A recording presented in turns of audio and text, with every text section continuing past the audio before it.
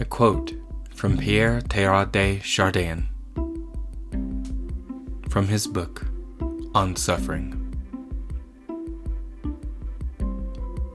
Death surrenders us totally to God. It makes us enter into God. We must in return surrender ourselves to death with absolute love and self-abandonment, since when death comes, all we can do is to surrender ourselves completely to the guidance and domination of God.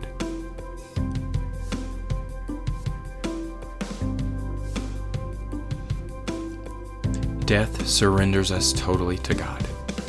It makes us enter into God. We must, in return, surrender ourselves to death with absolute love and self-abandonment, since when death comes, all we can do is to surrender ourselves completely to the domination and guidance of God. Death surrenders us totally to God. It makes us enter into God.